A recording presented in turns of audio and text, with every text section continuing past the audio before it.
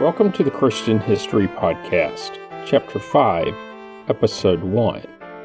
In the last episode, I wrapped up the history of the book of Leviticus, specifically covering the Festival of Trumpets and the concept of blasphemy.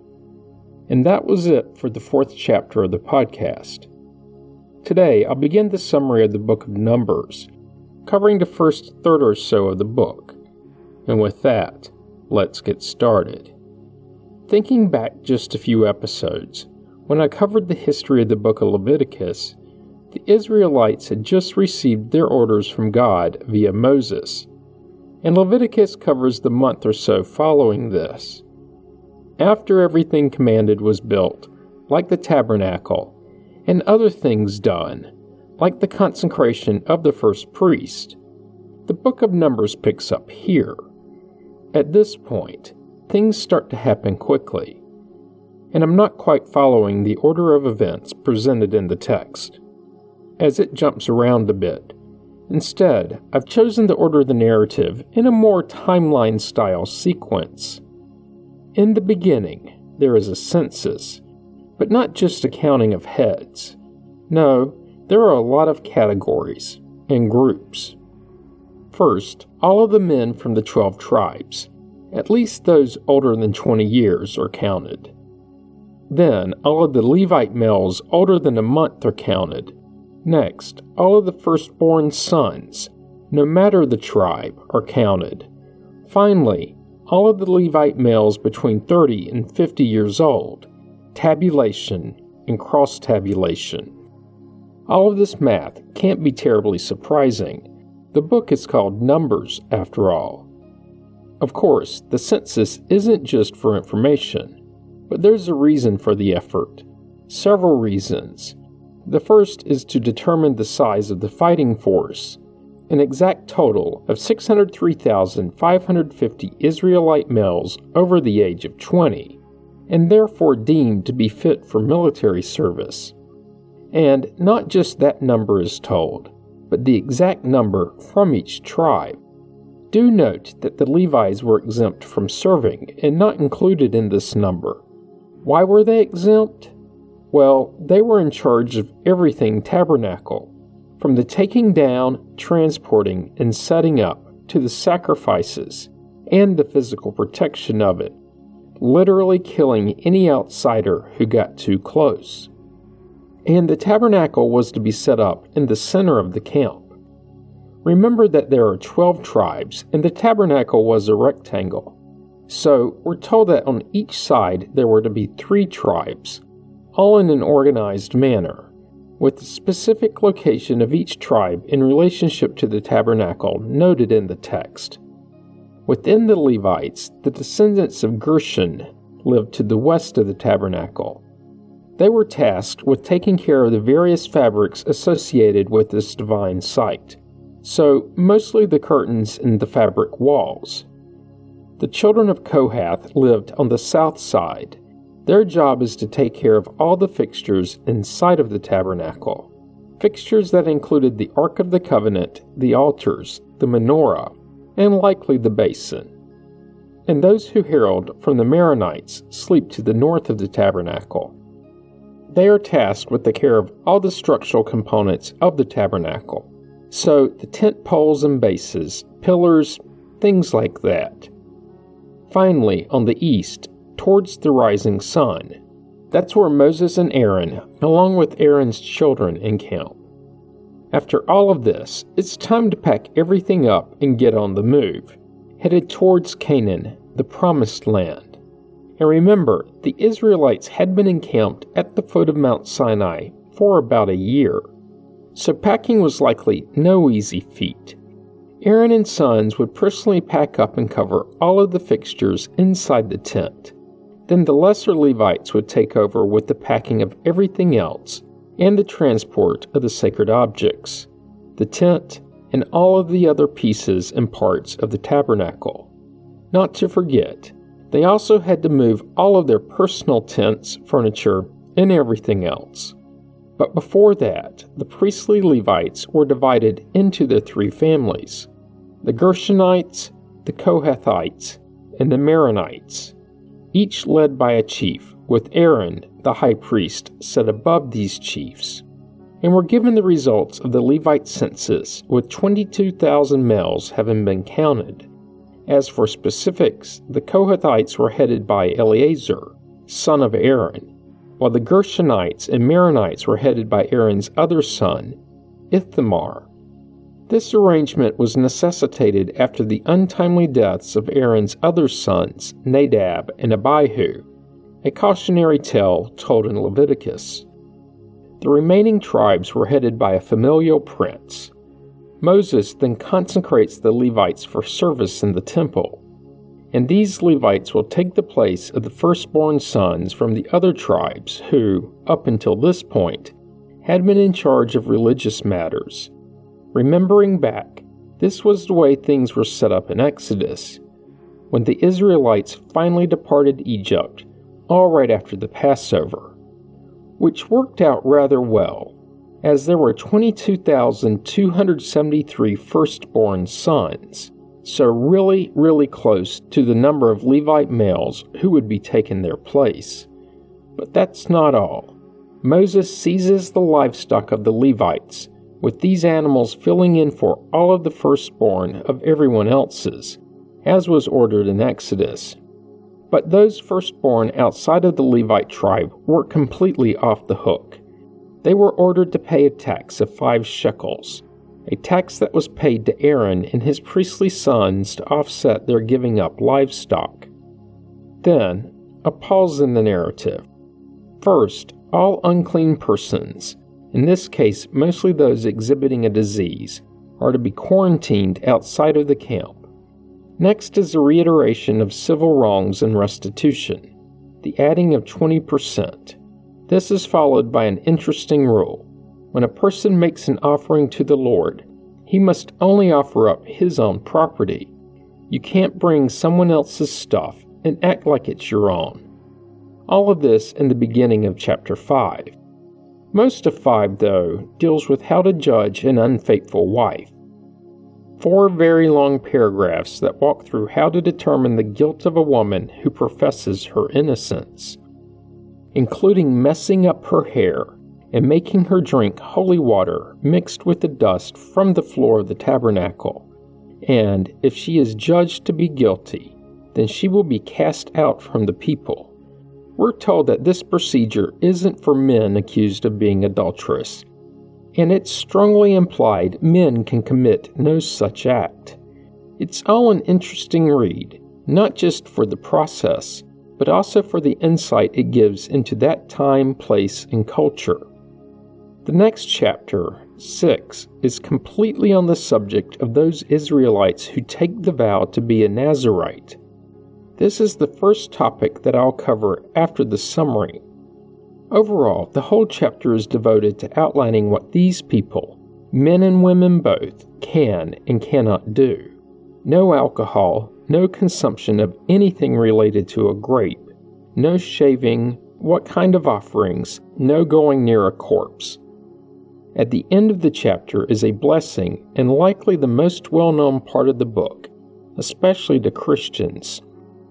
Quoting, "The Lord spoke to Moses, saying, Speak to Aaron and his sons, saying, Thus you shall bless the Israelites. You shall say to them, The Lord bless you and keep you. The Lord make his face to shine upon you, and be gracious to you. The Lord lift up his countenance upon you, and give you peace." End quote. Chapter 7 circles back to the leaders of the various tribes and the offerings they made when the tabernacle was finally completed and opened. 6 wagon loads in all, with each tribe contributing half a wagon. Then we're given the detail, or at least some of the detail, of what each leader gave. Silver plates that weighed 130 shekels each, silver basins and their weights, golden dishes, goats, oxen, rams, lambs, incense, flour, oil, grain, all detailed out by leader.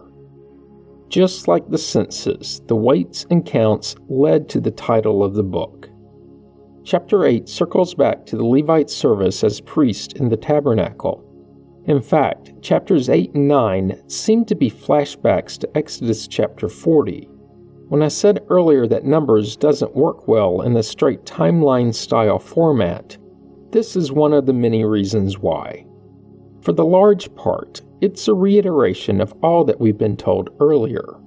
About the only new part is that we're told they are to serve as priests from the age of 25 to 50, so 25 years in total. At age 50, they are to retire. They can still help out, but can't lead the service. Chapter 9 begins with the second anniversary of the Exodus from Egypt, and therefore is also the second Passover. Here, God tells Moses that unclean Israelites, along with those who are away traveling, should still partake in the remembrance. Also, aliens living amongst them are allowed to partake. The second half of the chapter concerns the cloud by day and fire by night that would lead the Israelites as they wandered. Overall, when the cloud was over the tabernacle, they would set up camp or remain encamped. But when the cloud lifted, they would pack up and follow it wherever it led. Chapter 10, at least the beginning, discusses silver trumpets, and obviously, these are different from the ram's horn horns. What follows is the decoder ring for what all the horn blasts mean, how to sound an alarm, assemble the leaders, and set out from camp. There's even an instruction that whenever in the future they make war on their enemies, they are first to sound an alarm with the silver trumpets so that God hears them and ensures their victory. Overall, these trumpets are used to signal God that something is happening in the camp. Something important enough that it requires his attention. Then there's a short paragraph with a dialogue between Moses and a Midianite man named Hobab. Hobab is trying to depart for his home in Midian, and Moses is attempting to get him to stay, since he's a skilled guide. The sales pitch ends with Moses telling Hobab that if he stays, however God blesses the Israelites, he will bless Hobab the same. Unfortunately, the chapter doesn't tell us what Hobab decided to do. But a few books later, in Judges, we do learn that Hobab's descendants are living in Israel, so he likely stayed. After this, the Israelites break camp, and we're told the exact day, on the 20th day of the second month in the second year after departing Egypt. So they spent over a year encamped at the base of Mount Sinai. On this day, the cloud lifts from the tabernacle, and they pack up and begin the departure procedure, tribe by tribe, as outlined in the text. All very well organized, to the point that they are referred to as regiments and companies, implying the military order to the movement of the people. In the front was the covered Ark of the Covenant, leading the way. The cloud would finally stop in the wilderness of Paran, giving me a second topic to cover later. According to the text, though, they traveled for only 3 days in their march from Sinai, making a few stops before reaching Paran. So far, this seems to be going rather smoothly, at least smoother than it had earlier when they were trekking from Egypt to Sinai. But the calm wasn't to last. Once they are on the road, the Israelites get right back to their complaining, this time against God. He punishes them with fire and various plagues, fires that burn the outer portions of the camp. The people cried out to Moses, and when he prayed, God relented. Then the people complained about the lack of meat. To quote the complainers, "We remembered the fish we used to eat in Egypt for nothing, the cucumbers, the melons, the leeks, the onions, and the garlic. But now our strength is dried up, and there is nothing at all but this manna to look at." Seriously, they were nostalgic for Egyptian enslavement. Of course, this frustrates Moses, so he naturally complains to God. "Why have you treated your servant so badly? Why have I not found favor in your sight, that you may lay the burden of all these people on me? Did I conceive all these people? Did I give birth to them, that you should say to me, carry them in your bosom, as a nurse carries a sucking child, to the land that you promised on oath to their ancestors? Where am I to get the meat to give to all this people? For they come weeping to me and say, give us meat to eat. I am not able to carry all this people alone, for they are too heavy for me. If this is the way you're going to treat me, put me to death at once, if I have found favor in your sight, and do not let me see my misery." End quote. Fortunately, especially for the Israelites, God has mercy on him. God tells Moses to call a meeting of the 70 elders in the tent of meeting, where God himself addresses the leaders. In doing so, God forces these leaders to bear some of Moses' burden. Before that, God promises a curse of abundance, saying, "Ye shall eat not only 1 day, or 2 days, or 5 days, or 10 days, or 20 days, but for a whole month, until it comes out of your nostrils and becomes loathsome to you, because you have rejected the Lord who is among you, and have wailed before him, saying, Why did we ever leave Egypt?" End quote. And then quail came flying in and died on the spot, so many that they lay 2 cubits deep, about 3 feet or a meter. And before the people were done eating all the meat, God hit them with an unspecified plague, in my mind, bird flu. They would end up naming that place Kibroth Hattaavah, because they buried the people who had the craving. According to the footnotes, the name translates to the phrase, graves of craving. Of course. After this incident, they would depart the area for Hazeroth, another place to cover. It was there that Miriam and Aaron insulted their brother Moses because his wife was a Cushite. This too angers God. He comes down and addresses the siblings, telling them of Moses' stature among the people. So high that God addresses him directly, face to face, and not in riddles.